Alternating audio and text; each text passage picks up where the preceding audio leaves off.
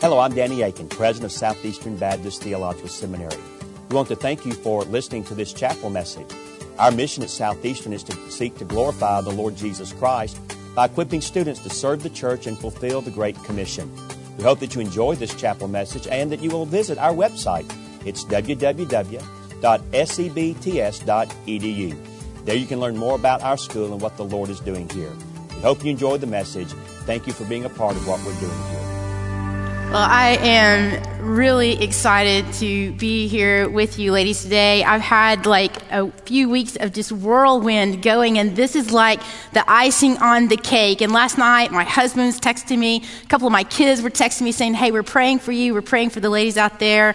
And so I'm just thrilled to be able to be here with you. I want you to know my family a little bit. I'm married to my best friend, who is Mike McDaniel. We've been married for 25 years, and yes, we did go climb Mount Kilimanjaro for our 25th wedding anniversary, but you should not hear that like through the lens or through the tone of like you've got this perfect marriage kind of thing. Like where we are, it took grit, you know what I'm saying? And it took a long endurance and patience to get where we are right now in our marriage. We have 3 kids. So my oldest, my daughter Jordan, is married. And if she had said, Mom, I want you to pick out, the guy I'm going to marry, and lined up all these guys, I would have picked out the guy she married. That's my son-in-law. And we're actually like in seminary together, and I hope we're going to graduate together because that would just be super cool. I just hope my grade point average is higher than his.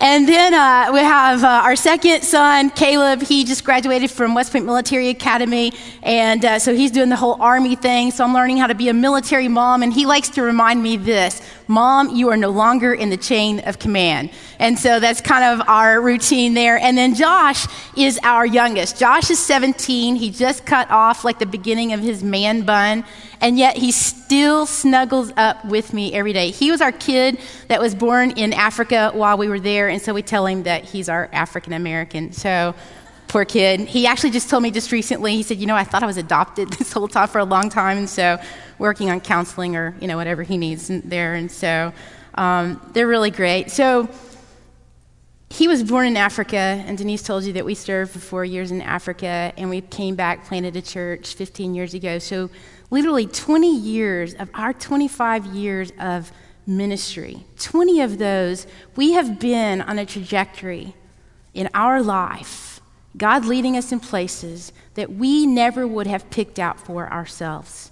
It started when my husband was actually in seminary, and he went to Ukraine on a mission trip, and he came back from there telling me stories. So while he's in the Ukraine back in the day when the walls of communism had just completely crumbled, and he's there with his team, and they're going around sharing the gospel, and the first time he collides with people that he, for the first time, met someone who had never heard about Jesus Christ and had the opportunity to begin to share with these people. And so people were coming to faith, and he's coming back and he's telling me these stories, and he's sitting on our couch, and tears are streaming down his face, and I could hear, the richness in his heart. I could see how God had shifted him and what God was doing in him. And I'm sitting there on our couch, and I'm holding our firstborn, our 3-month-old, and I'm listening to him. And then he says these words to me: Lori, I think God might be leading our family to go overseas. So I sat there listening to him and looking at him, and I thought, you'll get over it.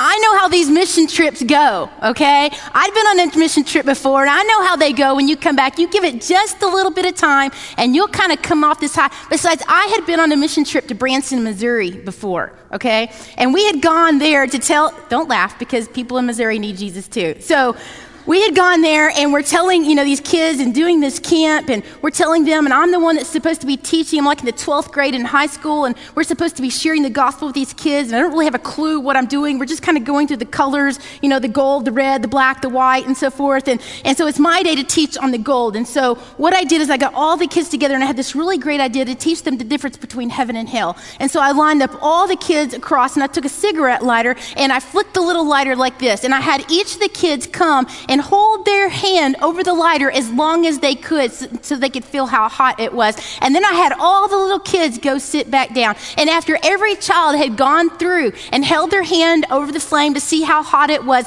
I looked at every kid and I said, now that's what hell feels like. And I know it's going to shock you, but every one of them gave their life to following Jesus Christ that day. I do not endorse that evangelism method whatsoever. I'm hoping that God can redeem my stupidity if he can raise somebody from the dead.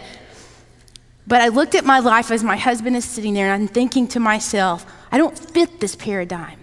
I don't feel confident in sharing the gospel with someone. Being a pastor's wife, okay, so I was kind of doing that thing, but I didn't see myself as missionary material. I didn't feel like I was smart enough. I didn't feel like I was confident enough. I didn't feel like I knew enough. And yet God began to rearrange in my own thinking, through learning and getting into his word. He began to shift my heart, to have a heart for the nations, to have a heart for the world, to go where he was going to show us where he wanted to go. And he brought the marriage of our calling together. God began to do a great work in our marriage and in our life, and it was nothing that we could have planned or prepared for ourselves. While we were busy scrutinizing and planning our life, God was busy over here sculpting and preparing a different path for us. I came across a book. It's a classic, Spiritual Leadership by J. Oswald Sanders. And he said this in the book. He said, as he was interviewing this guy, it's not like something, that's in bold, italicized print inside the book, but as you're reading, it's like tucked in neatly in a paragraph. And he's interviewing this guy who's at the end of his life. And he asked this guy if he had any regrets in his life. And the guy said this one phrase that I have hung with, and it has stayed with me. The guy said this. He said, the only regret that I have in my life were moments when I have been insufficiently daring. And that phrase, insufficiently daring, stuck with me. And I began to think back through my own life. When in my life had I been insufficiently daring? And God, what would it look like for me to have a life that were sufficiently daring, to be completely bold, to be completely sold out, in line with what God was doing, looking where he was moving, and being able to adjust and shift my life to join him in that? What would that look like for me? And so I began to just go through the scriptures. I began to look up words like you would think, like bold and courageous and so forth. And I just began to flip through how many times through the Old Testament and the New Testament that God had moved weak, small people to do bold and courageous things for him and for his name. So I'm going to invite you to turn in the book of Acts. Turn to Acts, or find it on your phone, scroll through it, and find chapter 3. And what we're going to do is we're going to hang out here in chapter 3 and chapter 4. Now, let me just tell you straight up, I know that is a lot of text, okay? And so we're not going to dissect every single word and parse the scripture that's right here. We're not going to go through all of it, okay? But what we're going to do is we're going to hang out at about a 30,000 foot level. And we're going to just take kind of an overview of what is taking place in these two chapters. If we were to back up and to give it context, you could go to the end of Luke and go to the first chapter of Acts and see that Jesus has died, he's resurrected, he's come back to life, he's sitting with his disciples. It says that in the end of Luke that he opened their mind to understand the scriptures, that they were to proclaim his name beginning in Jerusalem. And then he told them in the first chapter of Acts to wait in Jerusalem for the Holy Spirit to come upon them. The Holy Spirit comes upon them like tongues of fire, and they begin to speak in different languages, and people are beginning to understand and hear the gospel. And it said that many signs and wonders were done, and they're on this incredible God experience. What happens after you experience God in an amazing way? I'll tell you what happens. Ordinary happens after that. Oswald Chambers says this way. He said, we're not made for the mountains, for sunrises, or for the other beautiful attractions in life. Those are simply intended to be moments of inspiration. We are made for the valley and the ordinary things of life, and that is where we have to prove our stamina and strength. And so what I want to do is we're going to pick up in chapter 3, verse 1, and I want you to notice, okay? I want you to begin to notice the routine actually that's taking place in the very beginning of these verses. It says this, it says, now Peter and John were going to the temple at the hour of prayer, the 9th hour. And a man, lame from birth, was being carried, whom they laid daily at the gate of the temple. That is called the Beautiful Gate, to ask alms of those entering the temple. And seeing Peter and John about to go into the temple, he asked to receive alms. And Peter directed his gaze at him, as did John. And they said, hey, look at us. And he fixed his attention on them, expecting to receive something from them. But Peter said, I have no silver and gold, but what I do have, I give to you. In the name of Jesus Christ of Nazareth, rise up and walk. And he took him by the right hand, and he raised him up, and immediately his feet and his ankles were made strong. And leaping, and he stood up, and he began to walk, and entered the temple with them, walking and leaping and praising God. And all the people saw him walking and praising God and recognized him as the one who used to sit at the beautiful gate of the temple asking for alms. And they were filled with wonder and amazement at what had happened to him. How do we live a sufficiently daring life for God? The very first thing is this. I'm going to give you several things just to hang on to, but here's the first one, is we leverage our everyday, ordinary life. If we were to go back to the beginning of this chapter, the very first verses, I love what's taking place here. What's going on is this man, this lame man who's been crippled for 40 years. We can see that at the end of the chapter. What's happening is every day, daily, they laid him at the gate. To do what? To get money. From who? From people who happen to be walking by every day going to the temple. Well, what are Peter and John doing? They just had this dramatic Holy Spirit experience, but what are they really doing right here in this chapter? They're doing their religious, habitual Jewish tradition.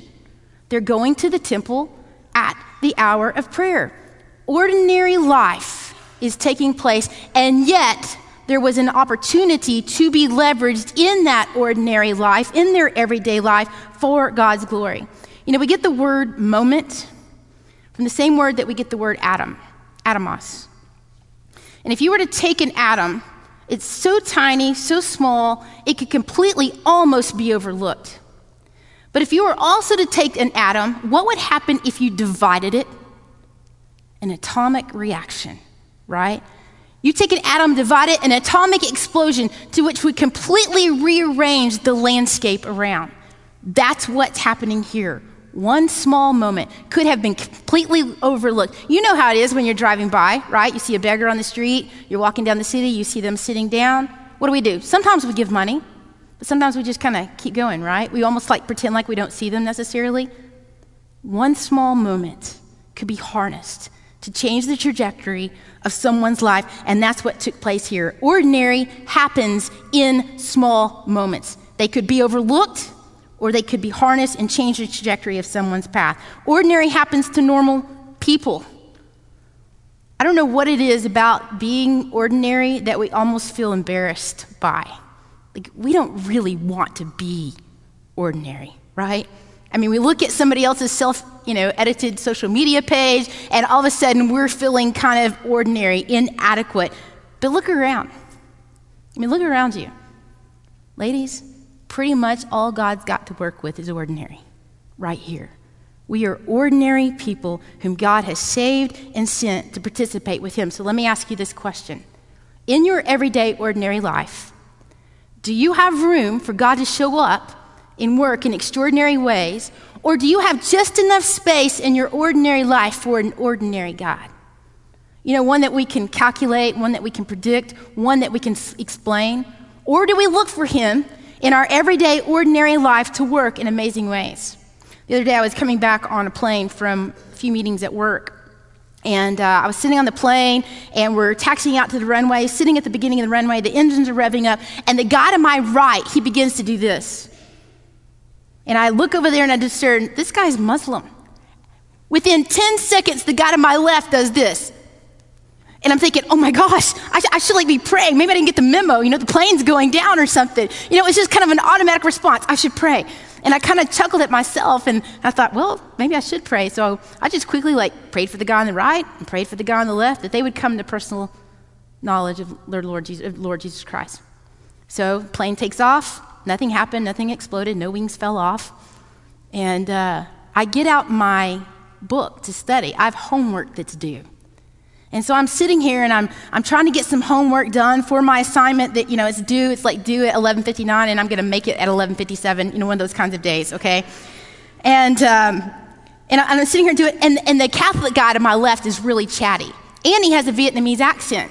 And so as he's talking to me and asking me all these questions, I can't understand him very well. And so I'm constantly like going, huh, what? He's having to repeat it, and I'm having to like lean in and look at his lips to understand what he's saying. And he's continuing to talk to me, and I'm getting annoyed because I've got a homework assignment that's due at 11:59. And all of a sudden, a still small voice of God, he says, Lori, didn't you just pray that these guys would come to know me? So I closed an ouch, right? And so I closed my book, and on the cover, like the subtitle says something like interpreting the scripture, interpreting the Bible. And so he says, so do you read the Bible? And I said, well, I do read the Bible. Do you read the Bible? To which he did not answer the question, but instead he said this, well, I've heard that unless I convert to being a Baptist, I'm going to hell. And I thought, well, I don't know that is necessary. I'm sorry that you heard that. I don't think that's necessarily true. And we began to have this conversation, a spiritual journey, me asking him questions about his faith. By the end of the plane ride, it wasn't at a point to where he was going to accept Jesus Christ. I pointed him to some scriptures to continue on, assured him that it wasn't that if he didn't convert to Baptist that he was going to hell. An ordinary moment in my everyday life in which I had things to do, to check off my list, and yet it was a moment that the Holy Spirit desired to interrupt my normal. The question was, would I be aware and would I leverage my everyday, ordinary life to participate in what God was doing around me? Here's the second thing. We need to reject passivity and accept responsibility. If we were to pick up these passages right here in verse 11, let's just continue to read on because the crowd is gathering after what just happened, okay? It says this, it says, while he clung to Peter and John, all the people, utterly astounded, ran together to them in the portico called Solomon. And when Peter saw it, he addressed the people. What's going on? What did he see? What's it? He saw it. He saw what? He sees a crowd that's gathering now all around. And so when he sees it, he addresses the people, men of Israel. Why do you wonder at this, and why do you stare at us as though by our power and our piety that we have made him walk?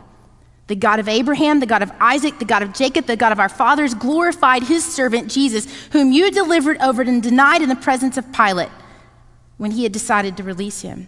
But you denied the holy, righteous one and asked for a murderer to be granted to you, and you killed the author of life, whom God raised from the dead. To this we are witnesses, and by his name, by faith in his name, has made this man strong, whom you see and know. And the faith that is through Jesus has given this man perfect health and the presence of all of you. And then he goes on continuing to talk to them. And then he says something in verse 19, which scares us to death to say to anybody around us.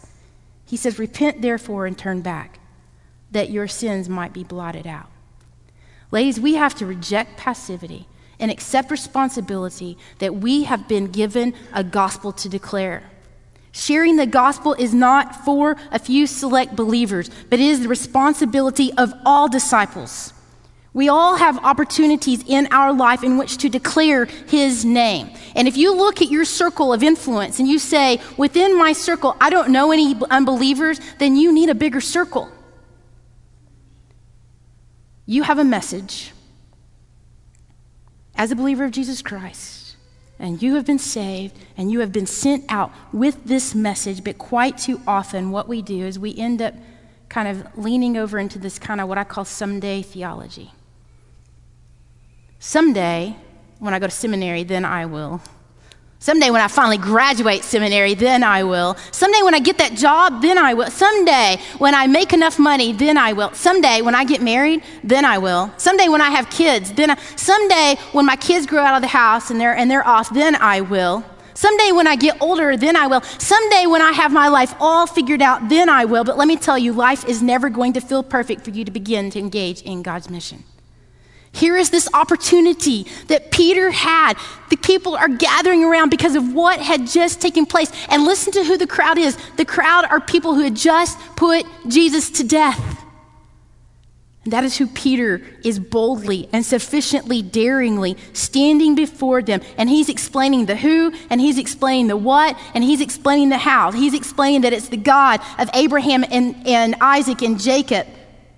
He's explaining the what happened. You handed him over, you killed him, but God raised him from the dead.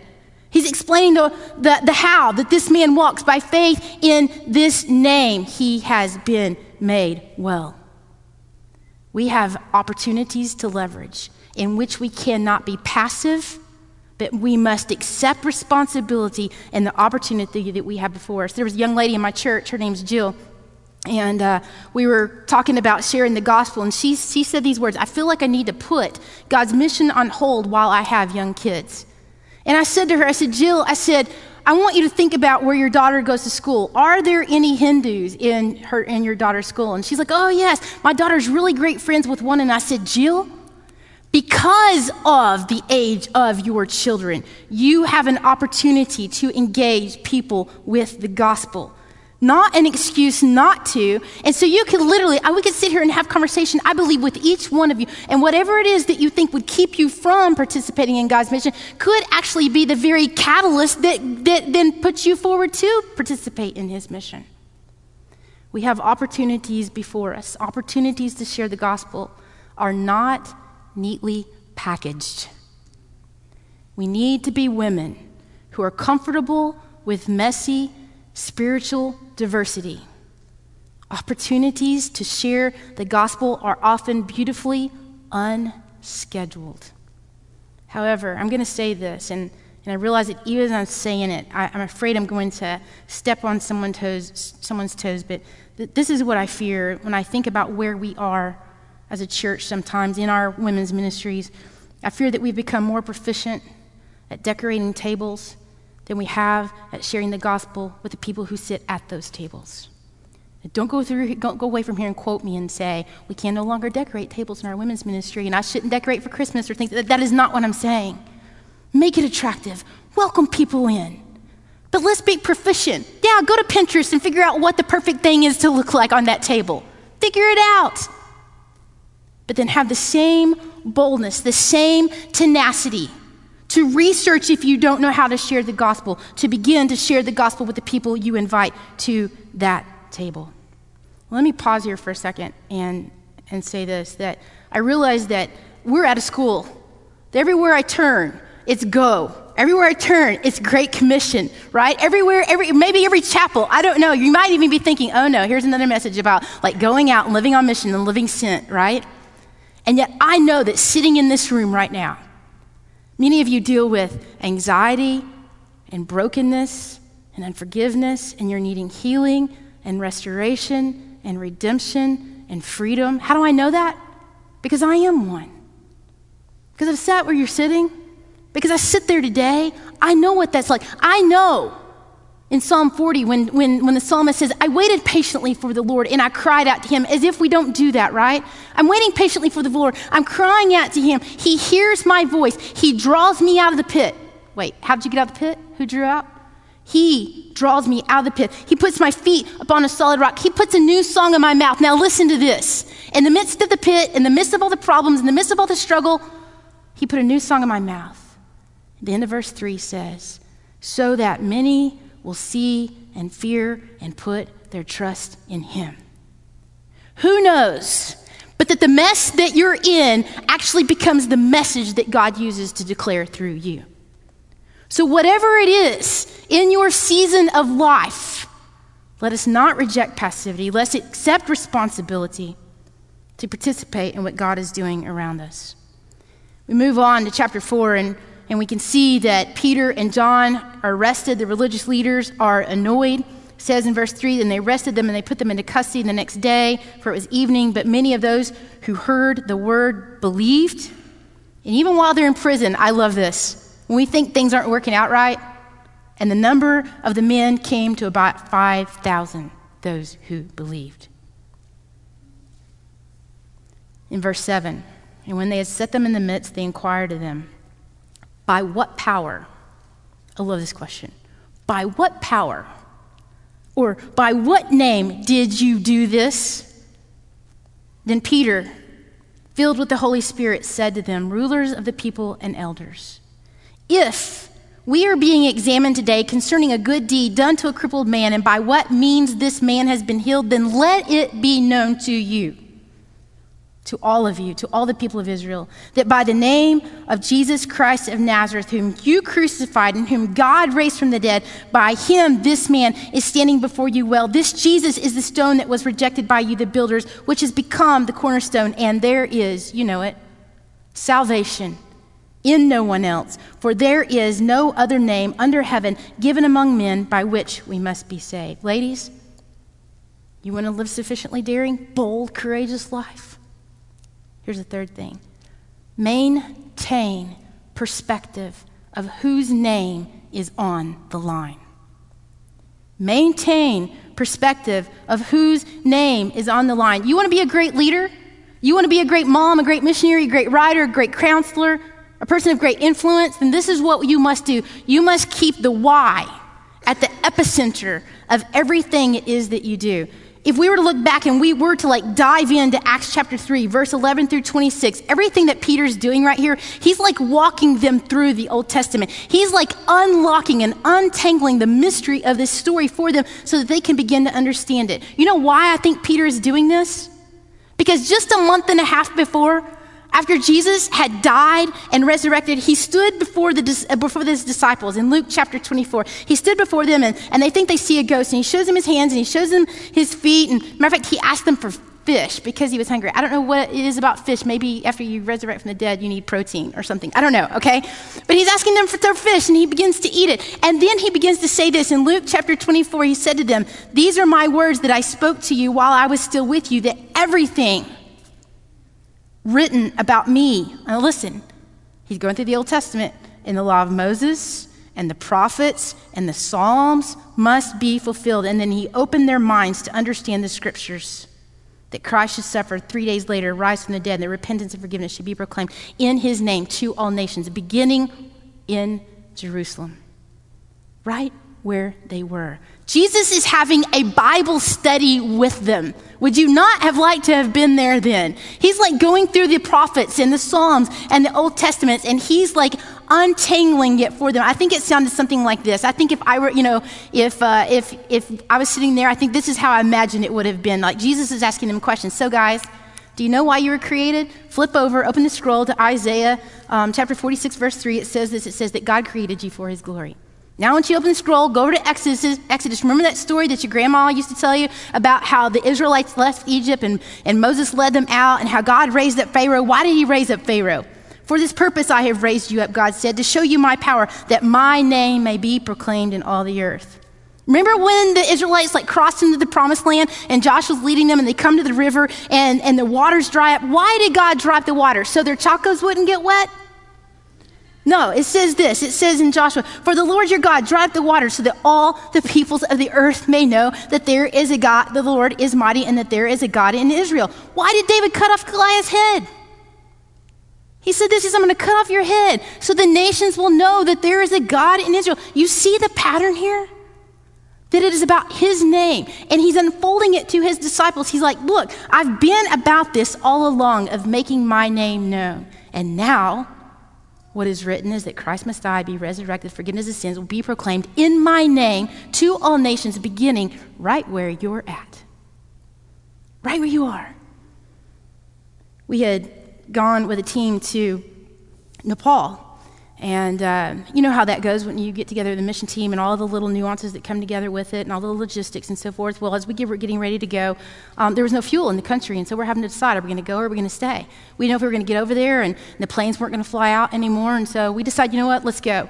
And so we get over there and we go about doing whatever it is that we're doing. We have different assignments every day, just like when you go on a mission trip. What do you want to know? What are we going to do, right?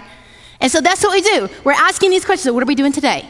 And the next day, what are we doing today? Well, one of those days, we walked out to where the earthquake had destroyed this area, and many people had lost their lives. And humanitarian work had gone in and had, met different people's needs and so forth. And so, because of the humanitarian work that had taken place, a church was planted there.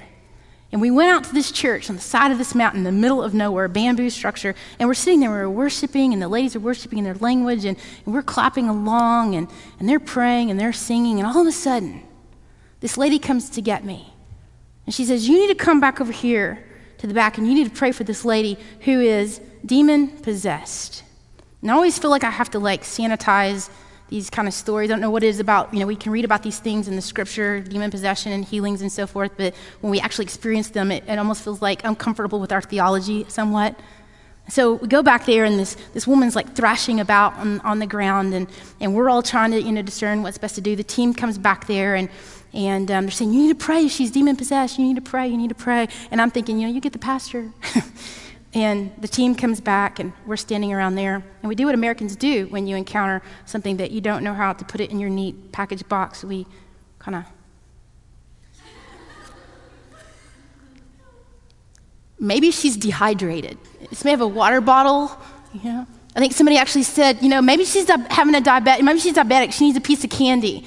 And so finally, as we kind of all get into, listening to what's going on and looking at the people who are gathering, we just, begin to pray for this woman in Jesus' name. A crowd begins to gather around. People who had not been at church, people who are unbelievers. 45 minutes is going by, we're reading scripture, we're praying, and I found myself thinking, oh dear God, we are putting your name on the line. Right now, with all these people who pray, just not to you. We are putting your son's name, Jesus Christ, claiming power in his name to heal this woman. God, we are putting your name on the line.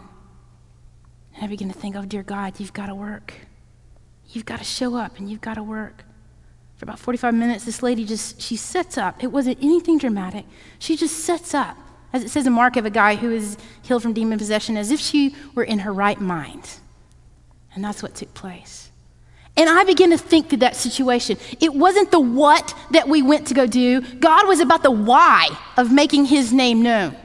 We just happened to show up in the right place at the right time, led by God to participate in what he was doing. And people around saw this. It wasn't something we prepared for. It wasn't something we planned for. It was an opportunity that we stepped in, and we were putting his name on the line. When we lead women to understand that this entire biblical narrative, we begin to lead people to understand it through the lens of God's missional imperative, then what begins to happen is we begin to lead people to not just believe in the Great Commission, but actually believe they are commissioned and being sent out. Here's the last thing that I want to move us to. It's this. In order to live sufficiently daring, is we must tether our confidence to the power of the Holy Spirit at work within us. We must tether our confidence to the power of the Holy Spirit at work within us. Here these guys are. They've been arrested, and now in chapter 4, actually they've been released, but they've been told not to go and declare this name anymore. To which Peter and John are they're saying, well, we can't keep our mouth shut. We can't help but speak of the things that we have seen and heard in verse 20.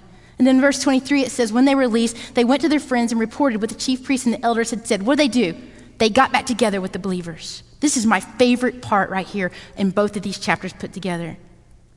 And when people had heard it, they lifted their voices together to God, and they began to pray. But if you skip down to verse 29, listen to their prayer. It wasn't get us out of this mess. It wasn't for protection. It wasn't God hide us so the people can't find us. 29, and now, Lord, look upon their threats and grant to your servants to continue to speak your word with what? Boldness.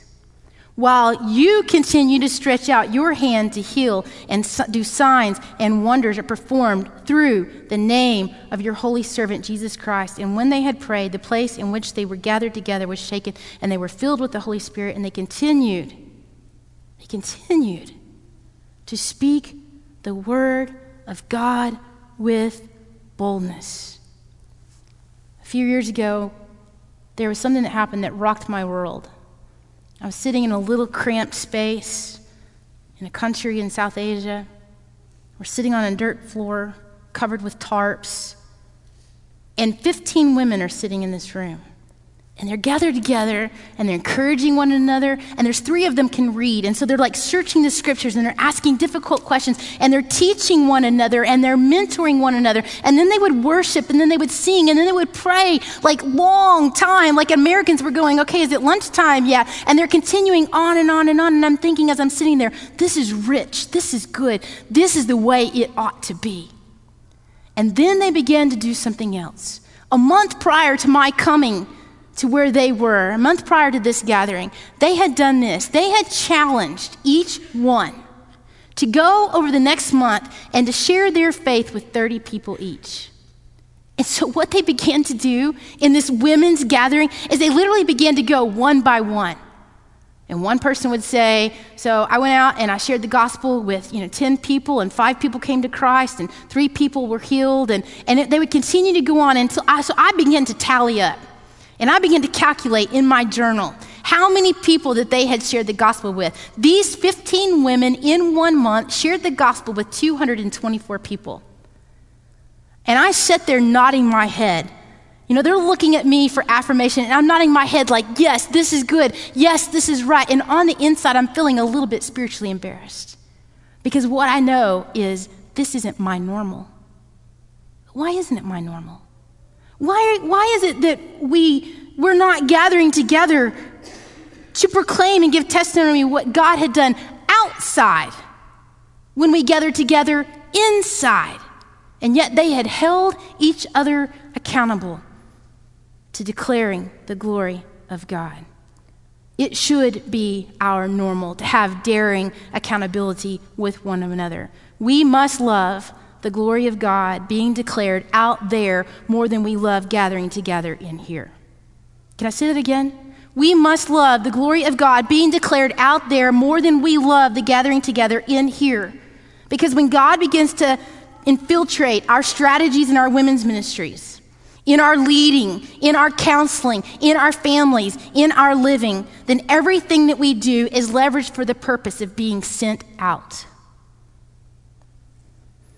Wife of Archbishop, she said this once. I've got it written on a bulletin board in my office. It says, the frontiers of the kingdom of God were never advanced by men and women of caution. I want to be so bold and so daring that my words, when I hear what God is doing, no matter if there's persecution taking place, no matter if there's problems taking place, no matter if I can't figure out what the plan is, no matter if I don't even know what the straight path is, that my prayer is this: oh, dear God, continue to speak your word with all boldness. Do mighty things. Fill us with the Holy Spirit, and let us continue to speak of you with boldness. Ladies, let us leverage our everyday, ordinary life by rejecting passivity and accepting responsibility that we are to make his name known. It is the why behind everything that we do. And let us tether our confidence to the power of the Holy Spirit who is at work within us. God, I thank you for these ladies.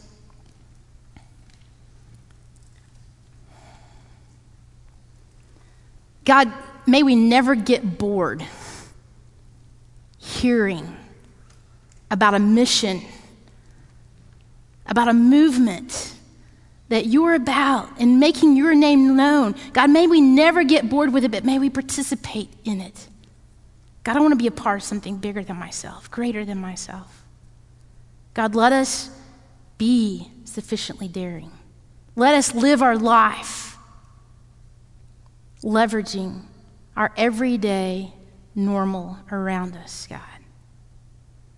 God, I pray that you would fill us with your boldness. God, let us be daring and hold each other accountable, God, for the works that you are doing in us and through us and around us. God, fill us with your Spirit. May your name be great, because the ladies in here have made your name known to others. In Jesus' name, amen. Thank you again for listening to this chapel message from Southeastern Baptist Theological Seminary. If you are thinking about theological education on the undergraduate or graduate level, including doctoral studies, we hope that you consider us. If you also find these chapel messages encouraging and a blessing to your walk with Christ, we hope that you will consider financially supporting Southeastern. Our graduates are literally serving the kingdom across this globe, working to carry the gospel of Jesus Christ to a lost and dying world.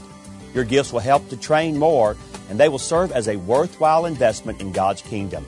You can find more information about attending Southeastern or supporting us financially at www.sebts.edu.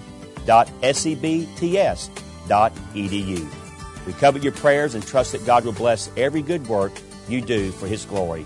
Thank you for joining us in our chapel services.